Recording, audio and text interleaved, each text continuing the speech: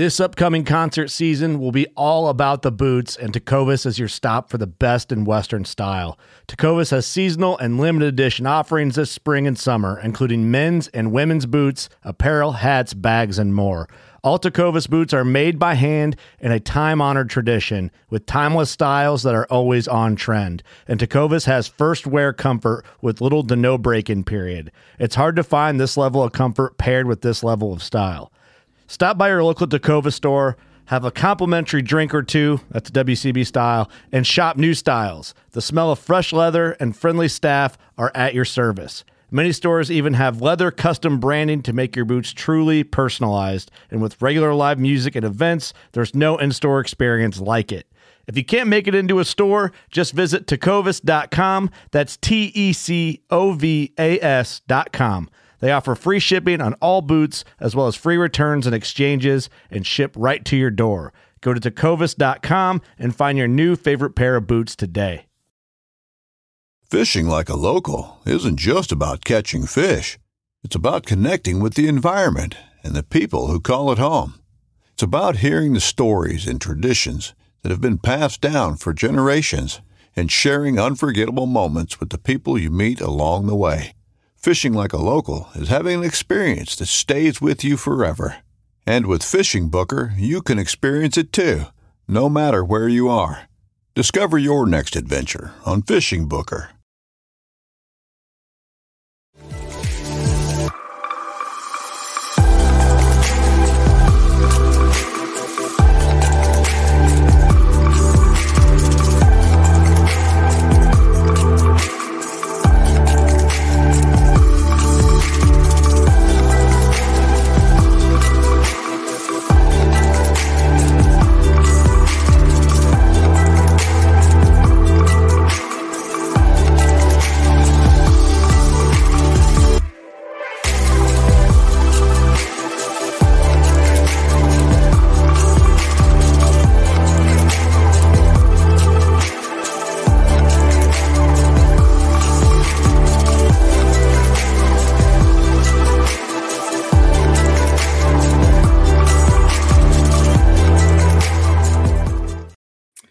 Welcome back, everyone, to another episode of Bass Fishing for Noobs here on the Paddle and Fin podcast. I'm your host, Sean Lavery.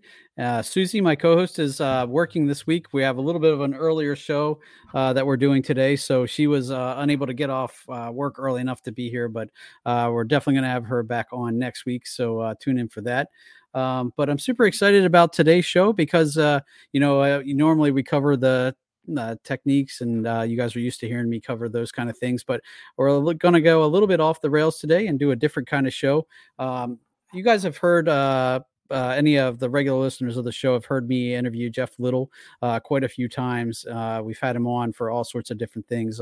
Definitely a fountain of knowledge for all things fishing and kayak angling, and just an all around great guy. But one of the things that Jeff introduced me to last season was a cool little tournament called the Blotchy Bass Bonanza. And I was able to kind of compete in that towards the end of the year last year. It gave me some incentive to get out on the water once all the Noobs tournaments and the other tournaments that we do were done. And just, kind of pushed me to kind of fish a little bit more than I might have otherwise. And I had a lot of fun doing it. And it actually it's going on again this year, so I was able to start right away this year when it started up. So I've been taking part of that since it started back up this year. But I reached out to the folks who kind of got that all up and running and asked them if they wanted to come on the show, and they were gracious enough to accept that invitation. So I'd like to introduce to you guys Sean, Cynthia, and Luke from Blotchy Bass Bonanza, and they're going to tell us a little bit about all that fun stuff, how it came to be. And, I'm interested to hear everything about the origins and who it's benefiting and, all the other things that come along with that. So welcome to the Noob Show, guys. Thanks for coming on. Yeah, thanks for having us, Sean. No problem. Thanks, Sean. So if you guys want to just take turns introducing yourselves, who you are, where you're from, and then how you got involved with Blotchy Bass Bonanza and all things behind that. Well, since I'm the only lady in the group, I'll go first. My name's Cynthia Holtz. I'm a fish biologist with Texas Parks and Wildlife out of DFW. And I actually got involved in the project because one of the primary investigators, which is one of Luke's students, was a colleague of mine from Mississippi State University. And he was telling me, about this data collection process he was trying and need a little help. And I was happy to join in because if it wasn't for him, I wouldn't have my PhD. So shout out to Clay. Very nice. Maybe I'll step in. So my name's Luke Iwanowitz. I'm a research biologist with the U.S. Geological Survey at the Eastern Ecological Science Center. Essentially, this blotchy bass syndrome is a condition that kind of landed on our radar, almost a decade ago. And, essentially, we've been doing a lot of research, looking into the biology behind what causes it, and essentially wanted to launch a nationwide effort to actually get a better handle on where and when anglers were actually seeing this, which kind of segues into Sean. Yeah, thanks, Luke. And so my name's Sean Simmons. I run an online platform called the Anglers Atlas and a mobile app called MyCatch. And a really central focus of what we do is citizen science, where we engage anglers to help address key research and or management challenges faced by fishery scientists. And it's really yielded really new and unique ways about practicing science where the anglers get to lead the charge. So I'll dive into that in a little bit more. But just for those folks who are curious, I'm based in a place called Prince George, northern British Columbia. Just for those who see the map behind me, Seattle's there, Vancouver's there. I'm way up there in the central interior, 360 degrees of wilderness. Wow. Okay. Well, what time is it there? I always feel bad when I have people that are so far away. It's still morning. I gotcha. Well, I appreciate you again taking the time to come on. So, so that's interesting. I've obviously caught the smallmouth bass with the blotchy spots on them, and I know there's a lot of kind of theories around going on around about that. I've heard different things like, it doesn't really affect the fish. It's just a pigmentation thing. I was curious, how much truth there is to that. And, what leads you to study that? Is it really an issue, or is it like, is it cosmetic? Sure. So maybe I'll jump in for this. So essentially the hyperpigmentation that you're talking about, or these, the blotches, have been observed by anglers for a number of years now. So actually, some of the first evidence of this condition was observed or reported back in the mid-1980s in the Hudson River in largemouth bass. It really hit our radar around 2012, about a decade ago, in the Susquehanna River drainage. Around that, just prior to that time, there were lots of mortality events in smallmouth bass, and kind of shortly after, anglers started observing smallmouth bass with this blotchy pigmentation, which is something they hadn't previously noted. So we with USGS basically started working with state biologists, with the Pennsylvania Fish and Boat Commission, to kind of get a handle on the cause. At the time, there really wasn't any good science supporting, potential causes. There was speculation that maybe this condition was the result of a recessive trait, exposure to UV. At that time, there was a lot of endocrine disruption research being done in the Susquehanna River, and there was a thought that maybe contaminants were part of it. We started using some contemporary DNA methods and actually identified a new type of virus associated with these pigmented lesions. So we've really been following up on this viral etiology as a cause in the case of the smallmouth bass and the largemouth bass as well. Okay. I was curious about the widespreadness of it as well. Like I live 15 minutes from the Susquehanna, so I'm graced to have one of the best fisheries right in my backyard. But as such, I think, I had heard that this was one of the main places where it's that phenomenon has been observed. And I was curious, how widespread is it? If you're saying, Cynthia, you're from Texas, you see it down there, and how does that spread? Is it because I know the time frame that you're talking about, the Susquehanna, just from my research and talking to the riverkeeper for our area, the Susquehanna really was kind of in a bad way at that point. There was a lot of pollution.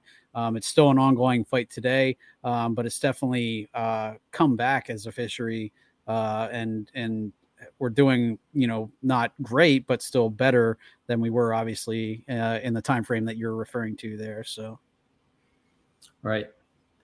Yep. So you kind of asked questions about the where and when, right? So, it's interesting because as we, talk to state partners, particularly in the case of largemouth bass, this condition has it's been observed, forever. There are reports, and, Cynthia can probably give you some background information on observations in the South and Texas and whatnot. But anglers kind of historically have always sort of seen this and really, I guess, never took note of it in largemouth bass anyway. It's interesting because in the case of smallmouth bass, it almost seems to be currently emerging. We have relationships with fish biologists in Vermont that just started seeing this, a couple of years ago. It's just sort of the case about a decade ago in Susquehanna, and we have reports of blotchy smallmouth bass as of 2008 up in Lake St. Clair. So, a big question is, what changed? What, was this a new introduction? Like, seeing how we have evidence of this viral etiology, there's sort of some question about, was virus recently introduced to those areas? So we're actually in the process of doing some, science behind the scenes to kind of ask that question. But really, we're kind of just at the beginning of the story when it comes to answering questions. And, which is one of the reasons why this blotchy bass bonanza was launched, because we really want to get a solid handle on where anglers are actually seeing this, right? Because then we can actually start asking some better questions once we know the where. And then, there is evidence that there's some seasonality to this condition. So again, knowing that information, we can kind of come in and ask some better science questions. Gotcha. And Cynthia, has that been your experience, as far as how prevalent it is in the South and Texas area? Yeah, we actually, I was just double checking my dates here. We actually had some reports of blotchy bass syndrome on largemouth bass going as far back as 2003. Okay. Our fish disease specialist received some photos via email from some anglers. And he received a few over the next, decade or so, and then it kind of quieted down. We have seen it on a few smallmouth bass, a few spotted bass, and then even a few Guadalupe bass, which I'm not sure if you're aware, being from your area of the country, but Guadalupe bass is only found in Texas. So yep. This is, when this initially started, it was just sort of a data collection effort for Texas Parks and Wildlife. But then once we had an angler actually submit a photo of a Guadalupe bass that appeared to have blotchy bass syndrome, of course, we weren't able to get a definitive, we weren't able to get a swab of it, but it looks blotchy. So then, Texas Parks and Wildlife kind of started thinking, well, we really need to get on this train here, because if it is going to in any way negatively impact a fishery, we definitely want to make sure we're protecting the Guadalupe. So, but yeah, we're mostly seeing definitely the seasonal aspect. Of course, in Texas, it gets warmer sooner than it does in the northern latitude. So very jealous our anglers have actually been reporting blotchy fish since December. Gotcha. We started getting really heavy reports about February or March, and right about now they're starting to die off. I was a month ago getting 2 or 3 submissions a day. Now I'm getting 2 or 3 submissions a week. Gotcha. So, Okay. So there definitely seems to be on that end a seasonal aspect to it. And I was curious, just, when we're talking about seeing the numbers increase, 2003 to 2012, how much just information sharing probably contributed to that? Because maybe in 2003, there wasn't necessarily a great way for someone in Texas to say to someone in Pennsylvania, hey, we're seeing this, are you seeing this? And with, right.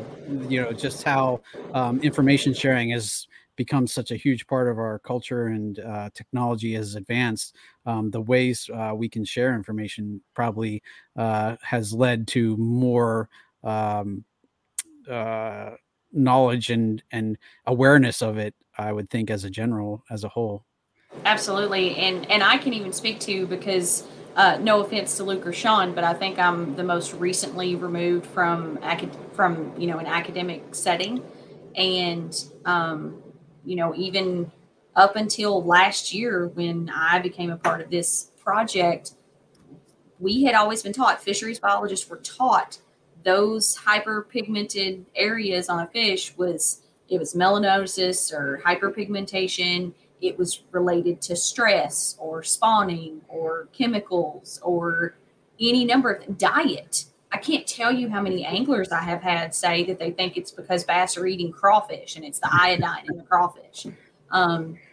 So, like, we are really just now learning that, thanks to Luke and Clay's research, that it's associated with a virus. And that's been something that, as a fisheries biologist, I've had to say, well, shoot, I didn't know that. And now, what I thought I knew for 15 years is not right. So Right.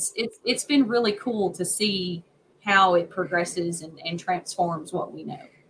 And it's got to be good to if now that you might have some evidence that is associated with a virus, that's got to be sending off some alarm bells to you, because anything that's virus related can spread way quicker than you probably want it to. And if it is going to negatively impact a fishery, the more information you can have about it, and the earlier you can attack that, probably the better, I would think. And that was actually one of the one of the reasons for this, blotchy bass bonanza, the biosurveillance too, is that, for one, it's kind of excuse me, it's kind of exciting to be on the front end of this this issue. But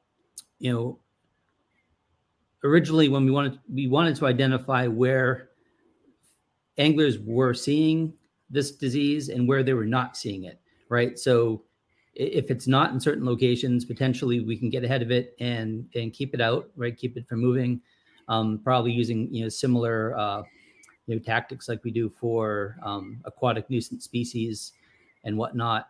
But there is that aspect, and you asked this earlier, and I didn't really answer or address the question, but at present, we don't know if this virus is actually causing a problem in the fish.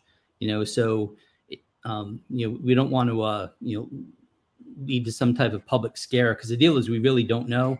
Right. There's probably the potential for it's probably a risk factor for open skin lesions, but at the same time, there is that aspect.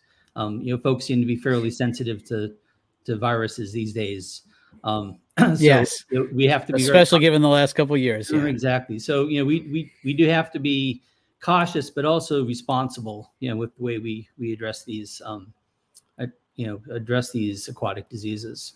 Right. And that's a very good point, that it shouldn't be something that right away that maybe alarm bells was a bad terminology, but because obviously this has been around for a little bit, and in populations of fish that, like, I'd say, if anything, probably the Susquehanna River is recovering, is actually better than it was probably when it was first observed. So it isn't something that's necessarily uh, a negative or something that we absolutely have to drop everything and everybody run around with hair on fire worrying about. But like you said, the more you know, and the more you can say this isn't what's happening, or this is what's happening, but we have a handle on it, and this is how we're going to address it. The better. Right. Yeah, I mean, there's that aspect. Cynthia had kind of alluded to the fact that previously it was thought that this condition was the result of something else. So at the very least, and that's kind of where these forums are really useful, is that we can actually help disseminate the best science we can, right? So we can actually, so folks actually genuinely understand, why these fish look the way they do, instead of getting jumping to conclusions or down best guesses. Yeah. Right. Okay, well, that's I think a great way to do it, and I'm curious where the idea to start using anglers as the data gatherers for this is. I think that's a brilliant idea, because I mean, you guys obviously have limited time. Fish biologists have limited time and can't cover the amount of area that you would probably need to cover to get a good handle and a good data set on all of this. Whereas if you target people who are already out there anyway, give them an incentive to do it, which obviously we'll talk about that in a little bit too. And I'm guessing that's how Sean kind of got involved in this. I was just curious what led to that and how that idea came about. Yeah, well, I guess so. I mean, essentially, we wanted to launch some type of biosurveillance effort. We spread the word with a lot of state biologists and state agencies to try to collect data through them, and realized it probably wasn't the most efficient mechanism. Both Clay and I were aware of some of these smartphone apps. Originally, I thought it would be really thought it would be great if we could develop one, but that's certainly not in our wheelhouse or within our resources within so we started looking around. I actually noticed that one of my graduate advisors at UMass, Francis Juanez, who now lives in British Columbia, I believe, had actually used Anglers Atlas MyCatch. So I reached out to him, and he actually put me in touch with Sean, and we kind of started that relationship from there. All right, Sean. And so when it landed in your lap, what they basically said, hey, we want to do this for as a way to collect data. And why don't you explain a little bit about where Anglers Atlas came from and how then that fit into what you do with Anglers Atlas and MyCatch? Sure. Maybe I'll rewind the clock a little bit to sort of take you back how I got on this path in the first place. So I'm a limnologist by training. So a little bit sideways from fishing is that I studied lakes. I studied the chemistry, the physics, the ecology, the biology of lakes. A local lake here in Prince George, I went through a big fish kill in '93. And when I was doing my research, I realized all this great data had been collected historically, detailed maps, stocking data. And if you like fishing, that stuff is gold. So after I graduated, I started publishing free fishing maps, and we'd start interviewing local anglers, whether it be a lodge on a lake or a river or a tackle shop in a local area, and telling their stories and around maps for each one of these places. So we built out, and this was starting in 1999. We now have over 250,000 water bodies, including ocean, where we've got maps available for anglers. And we realized that anglers also start sharing information back. Certainly the hero shots. I mean, everyone loves to share their hero shot for sure, but they also share other pieces of data, like access points or there's a warning here, or that sort of stuff. A few will share hotspots, but we try, and MyCatch is exclusively secret spots stay secret. That's the promise we make to anglers, and that's got to be the deal for this thing to work, is that the high resolution location data has to be protected and only shared when you can trust the source, like some universities will share it with, where they sign a data sharing agreement. So that's really important, is making sure that the data is protected, but we want it publicized so we can generalize it off into a water body like the Susquehanna River.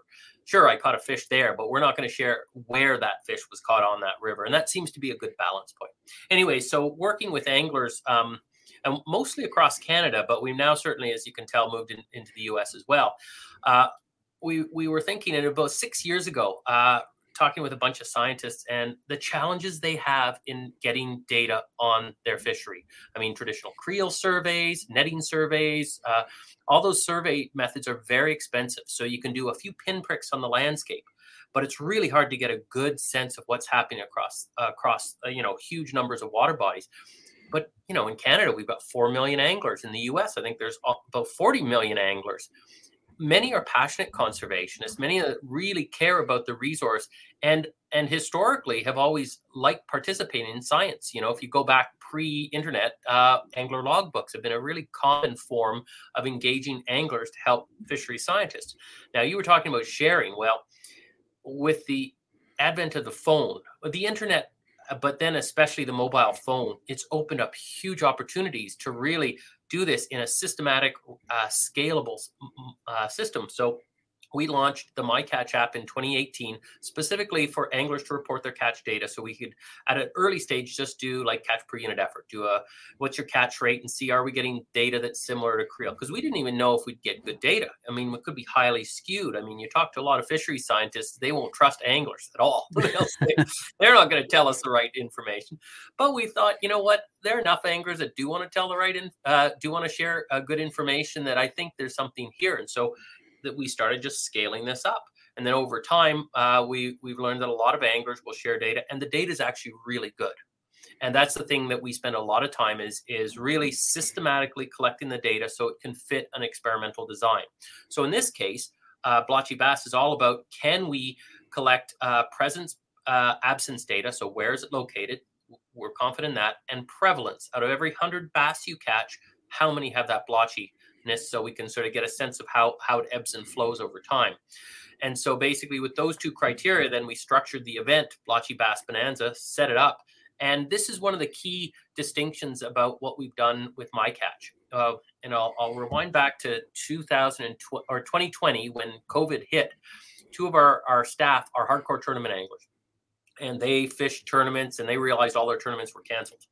So we were thinking, well, we've got an app. What if we adapt the app so we can run catch photo release tournaments? So a strong conservation message, being able to, instead of holding the fish in a live well or harvesting the fish, we can get the fish back in the water ideally in under a minute. So they're basically back swimming, whereas we get length measurement, we get high resolution imagery of the fish, and we also get a GPS, which we're very careful about how we use. Only 3 people on my staff, well, actually 4, Jamie as well, can have access to that data, and we lock it down. Even our tournament anglers, they can't touch that data on our staff. So it's really important. And I'll emphasize that over and over and over again, because that's such an important factor.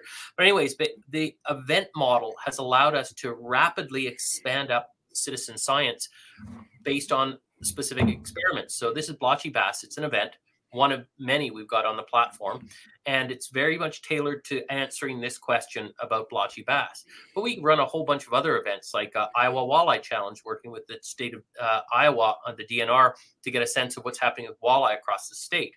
And so we've got another event we're just kicking off in Canada in the Bow River to see if we can help identify whirling disease.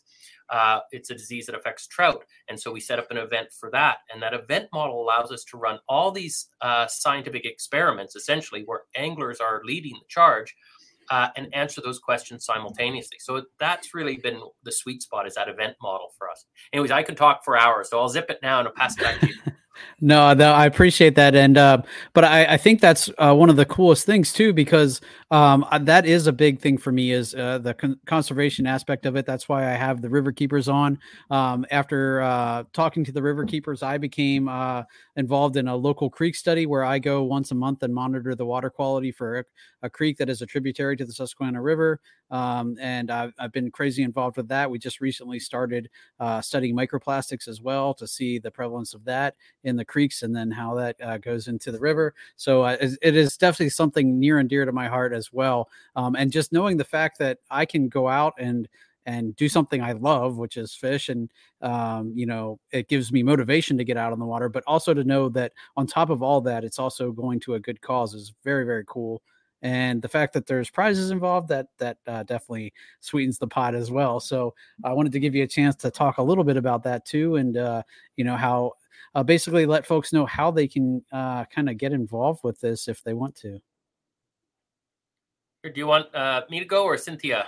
However Cynthia you guys. set up the AFCO deal. Okay. Okay, then I'll go. Well, I helped facilitate the AFCO deal, but Sean and Luke and Clay set up the Bass Pro deal for last year. But essentially, we have been extremely lucky to get two different major companies that supply outdoor wildlife recreation materials to all recreational enthusiasts. But this year, AFTCO was kind enough to donate. Was it $15,000, Sean, or $10,000? I'm sorry, $10,000 in gift cards to be given away as prizes for anglers who were drawn that had entered the Blotchy Bass Bonanza. So essentially, and I'm kind of getting into Sean's world here, but anglers can download the app, the MyCatch app, for free. They go in there, they sign up for the Blotchy Bass Bonanza event. It is also free. And then they go fishing.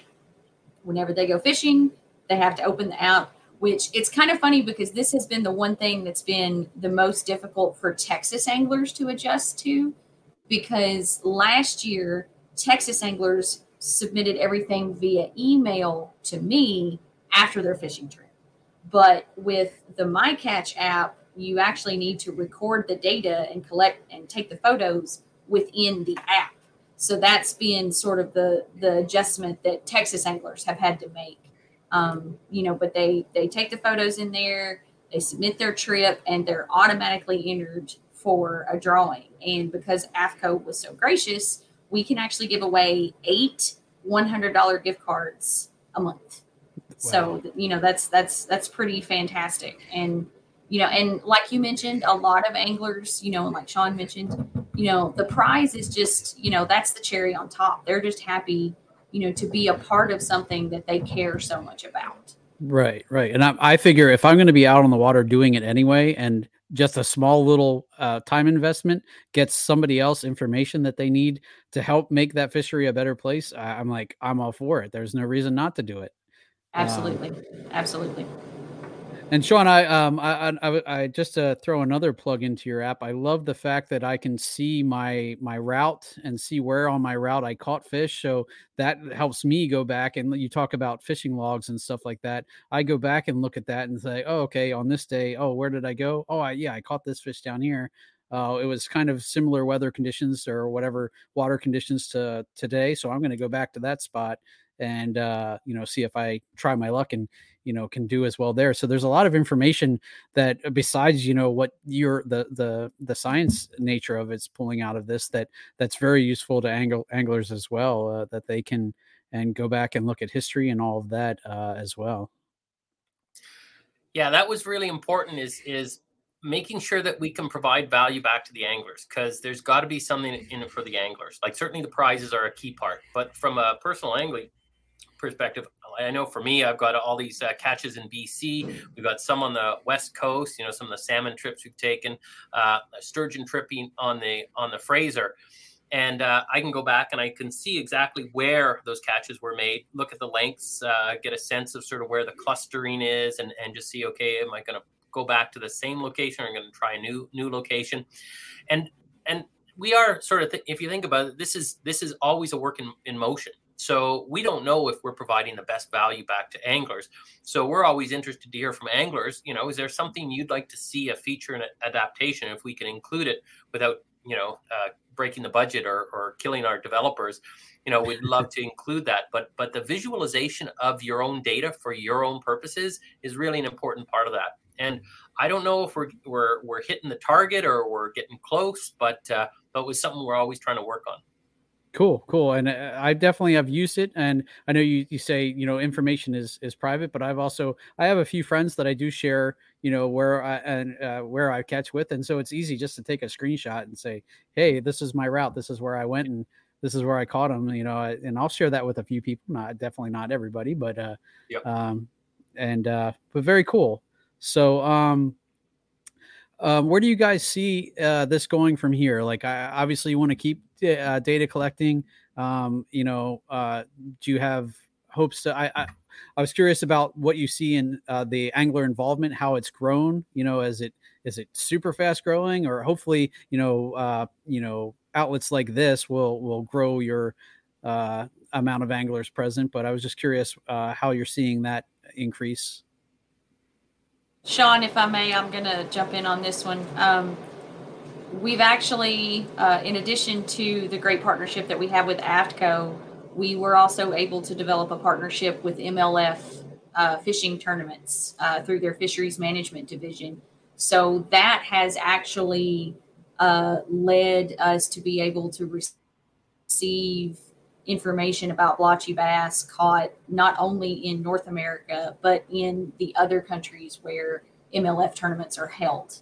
We've actually received some data and photos from tournaments of fish that were caught in a couple of different, what are they called? Are they provinces in Mexico? Is that I know states? What you're talking about. Yeah. Two or three different areas in Mexico, Italy, and South Africa are some information we've received so far. And although that the app is not set up for those anglers to be able to use that, but in addition to the app, we've been able to make those connection with with these major fishing tournaments, and we're able to reach more anglers than I know I ever thought possible. I mean, maybe Sean was like, this is nothing to him, but yeah, we're seeing, and just from a Texas perspective, I have to give a shout out to the anglers here because, we received in 8 months from when I started advertising using my personal Facebook page to the few angling groups that I'm associated with, because they're always the ones, with their thumbprint on the pulse of the fishing around here. So when I started that, 8 months later, we had received 1,016 individual fish submissions from, I can't even count how many anglers, and from all over the state of Texas and some in Louisiana. So, but then now, as we present these data and we're going to conferences and it's, getting on podcasts and social media and being shared everywhere, it just seems like there's always, more anglers, more state biologists coming from everywhere that says, hey, we want, we saw this over here, how can we help? What can we do? And it feels like it's just getting bigger and bigger and bigger every day. Awesome. I was hoping to hear that. And like I said, hopefully this will contribute to that in any way possible. I'm definitely happy to help. We do have quite a a good group of listeners for our podcast as well. So if we can get quite a few of them, hopefully contributing fish as well, we'll do what we can. So Luke, do you have any other hopes and dreams for this, or where it's headed? Or so, I mean, I see this blotchy bass biosurveillance, continuing for some time. But, in many ways, this almost seems to be like the ideal, fish disease to track. I mean, it's very obvious to anglers. As you mentioned, I think as Cynthia and Sean mentioned, communication, just getting the word out to kind of onboard more anglers, more boots on the ground, is probably one of our biggest bottlenecks. But I kind of see the blotchy bass biosurveillance via smartphone app sort of just functioning as, in some ways, a means to condition anglers to actually collect this type of data. And I can see in the future this being applied for monitoring other fish diseases or other conditions. I mean, you can even see application for, surveillance of invasive species even, right? So, I mean, there are lots of applications, and really the connecting with the anglers is probably the best way to increase surveillance. I mean, resource managers only have limited bandwidth, right? If we already have a group of passionate anglers on the water, utilizing their data sets is, I mean, it's amazing if that can actually be utilized, especially for something more proactive than reactive. So I kind of see potential growth in that direction. I think it seems like it could definitely be used as a model for many, like you mentioned, invasive species. And we just my last episode we talked about snakehead. Snakehead are something that they're really talking a lot about here in the Susquehanna River as they make their way up the river and into our waters. And there's a lot of information going around all over the place about whether it's good, whether it's bad. But I would think just being able to use that to study that, like scientists can take a look at what you guys have done with blotchy bass, and with little to a little bit of manipulation, make it match their studies that they're doing as well. And I'm thinking, I know Pennsylvania, we're kind of lucky because our Fish and Game does invest a lot into conservation efforts, but I'm sure there's some states where maybe they don't have the budget to do that, and they don't have a lot of staff that can go out and study all these different bodies of water that might need studied. And if you can get your data through something like the MyCatch app, and similar to how we're doing with Blotchy Bass Bonanza, that it will help those states that don't have the resources or the manpower to do it themselves to still find a way to get that information and maybe conduct their own studies at that point. I could see that being super helpful, and just being a model for future going forward, saying, hey, you don't have to have all the manpower, as much as you can get is great, but in the event that you are struggling in that department, here's another way that you can collect data. So, all right. Well, very cool, guys. What am I missing? Like, is there anything else that you can think of that you'd want listeners to know? Or I know, Sean will definitely, let you talk about, the website, or the app, and then how you get the app and where to go to sign up. But anything else you guys can think of that I might have forgotten? We kind of covered a lot of the important bits. Yeah, I think one thing that we haven't really talked about is, because this was a big thing for anglers in Texas, is the virus transmissible to humans or domestic pets? And as far as we know, the answer is no. This virus, again, I'm not a virologist, but this is what Clay and Luke have told me, is that it is not. It's never been found in humans or domestic pets, so therefore the fish are definitely safe to be handled. Safe to eat as long as they're cooked properly. You don't have to worry about your dog getting in the water that might contain this virus. It would be perfectly fine. So that's we definitely want anglers to know that they're not putting themselves at risk if they catch and collect data on blotchy bass for us. That's definitely a good point. Have you seen it? I know obviously you talked about it being in a couple different of the black bass family, like Guadalupe. Is Guadalupe and black bass? I think. Yes, sir. So yes. Has it gone outside of the bass family to like walleye or anything like that, as far as you know, or carp? Is it, or catfish, or is it kind of sticking in the black bass family? So it's an interesting question. So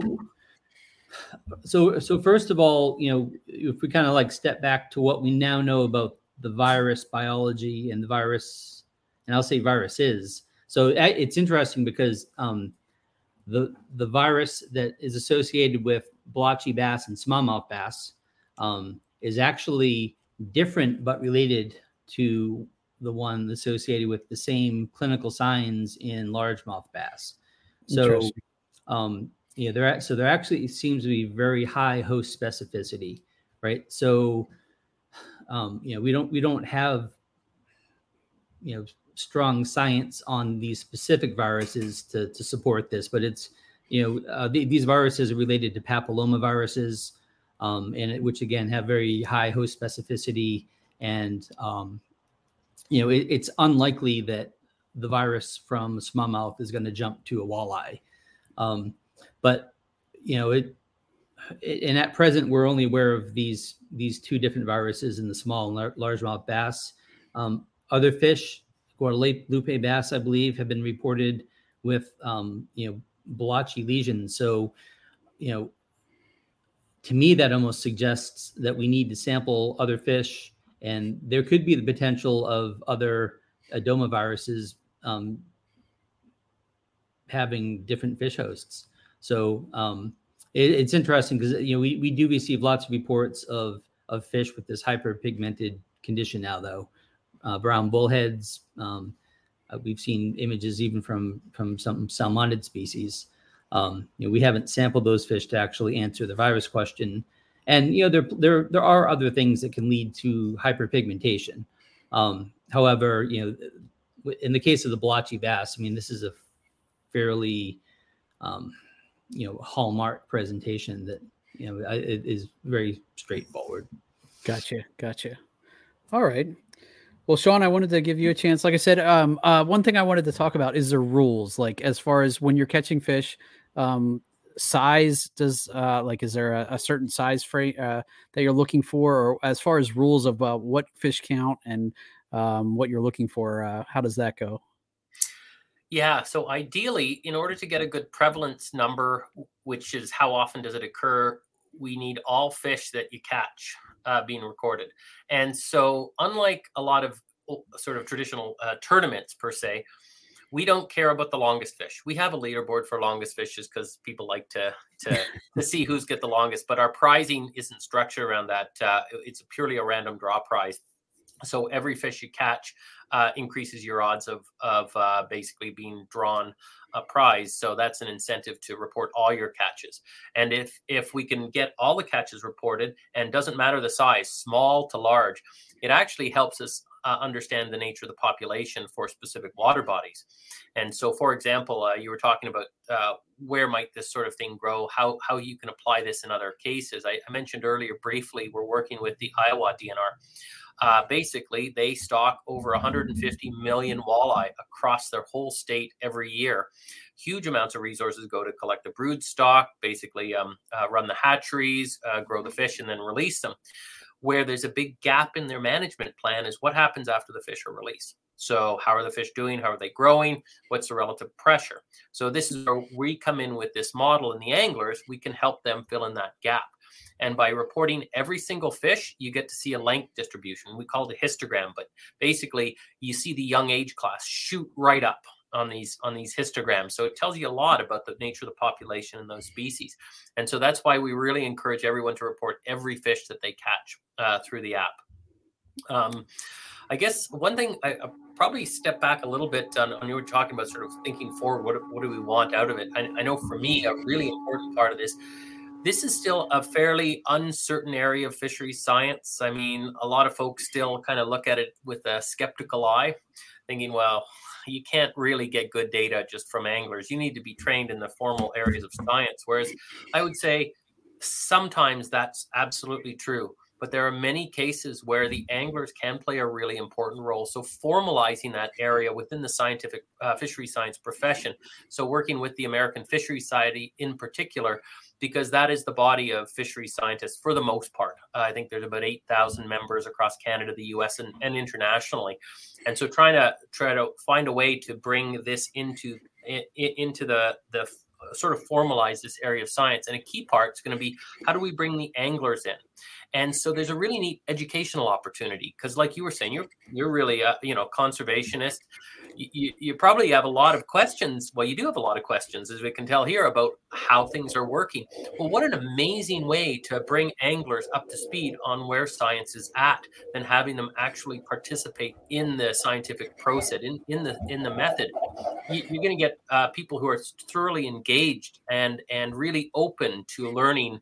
What in other cases, if you think of a classroom example, a lot of people roll their eyes like science class. Well, this is actually applied science. And what an amazing way to educate people who otherwise, you're working all the time. You don't have time to do this, but just by nature of participating, there's an education that comes with it. So to me, that is a really important part of that, rooting this area of science and formalizing it and having it as an opportunity for anglers to educate themselves about the science of fisheries. I think that to me is, when I'm thinking of the long term, that's the vision. That's what we want to do. And I think the AFS, the American Fisheries Society, is a natural home for that.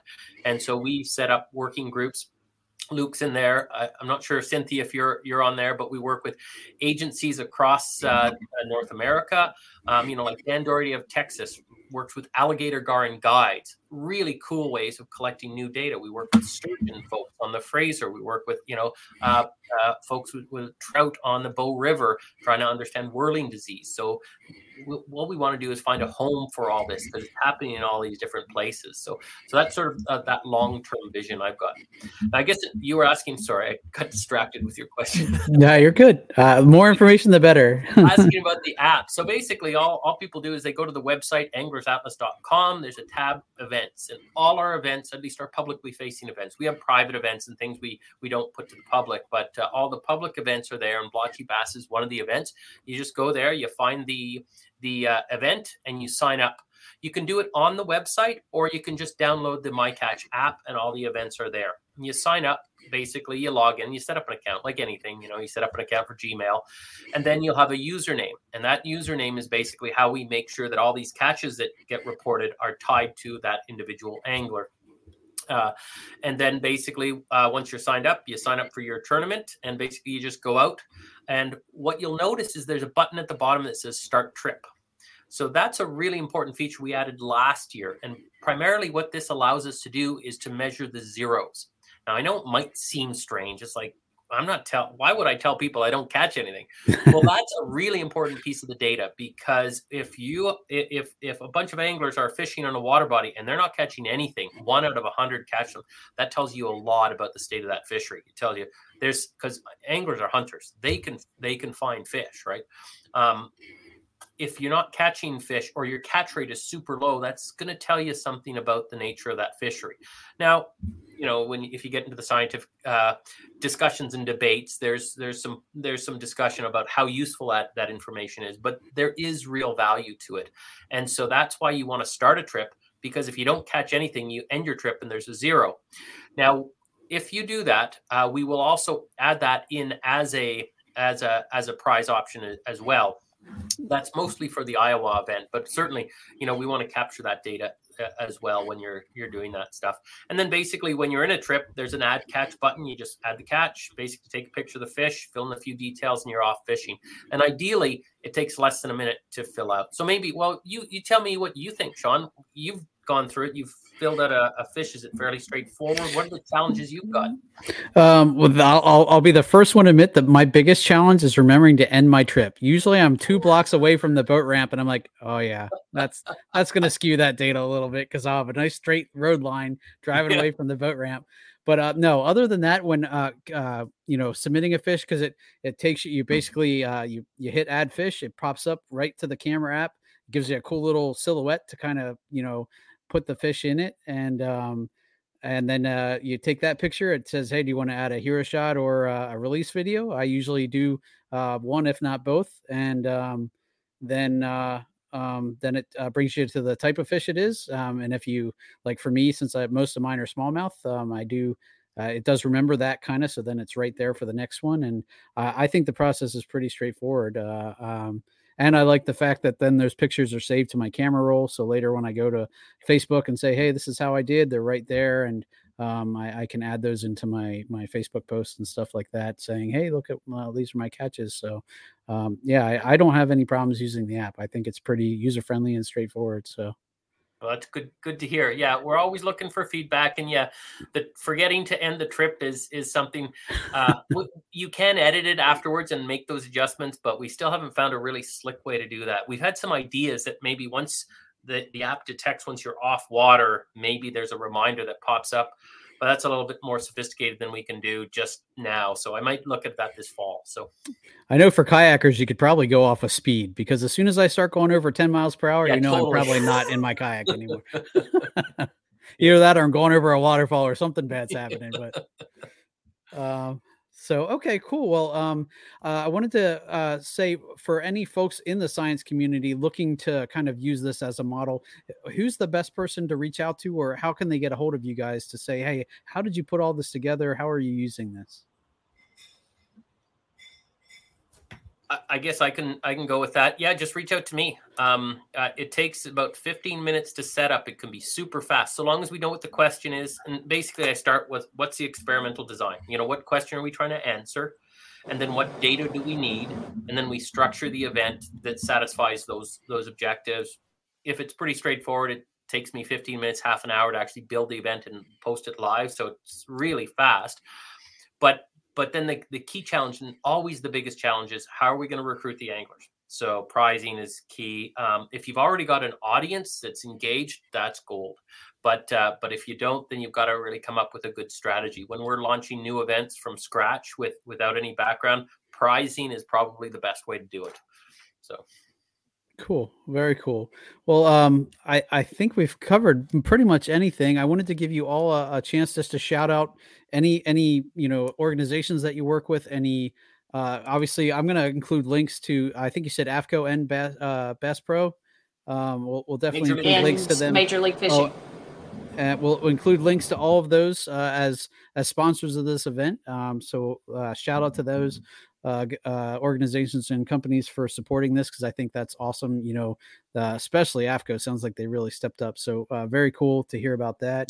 Any other links or anything you guys want to throw out there? Obviously, I'll put links to the Anglers Atlas and how to get this, or where to find the app in the App Store and stuff. But anything else you guys would like included? We could always provide the link for our project page if you'd like. I don't know if that'll. Yeah, definitely. Yeah. If you guys could send me that, I'll make sure I include that in the show notes too. Because that was one thing I kind of thought about. I enjoy being a part of the Blotchy Bass and seeing the length and stuff too. But I was very curious about what it looked like on the back end. What's the science data look like? So if any of that is shared in the project page, I think that would be really cool to for a lot of folks to check out. So yeah, if you give me that, I'll definitely include that in my notes too. Sure. And I guess one thing I should mention that I haven't yet is that, West Virginia University is a critical partner, in this project as well. Okay. Very cool. I will include them as well. All right. So I think that kind of wraps things up, guys. If you don't have anything else, then I'll let you get back to your days. Again, I appreciate you all so much for coming on. All the listeners, definitely go out, check out the sponsors. They couldn't do this without them, but also if you have the time and you're at all interested, sign up for the Blotchy Bass Bonanza and start taking pictures of your fish. It's only going to benefit you and the fisheries that you fish. So definitely give it a chance and give it a try. And I think you'll enjoy it as much as I do. So thank you all for your time so much. Thank you, Sean. Thanks, Sean. Take care. Yep. All right, guys. This has been another episode of Bass Fishing for Noobs here on the Paddle and Fin podcast, where we bring you the techniques, the tricks, and the tips to help you rip more lips. You guys have a good night. Thank you.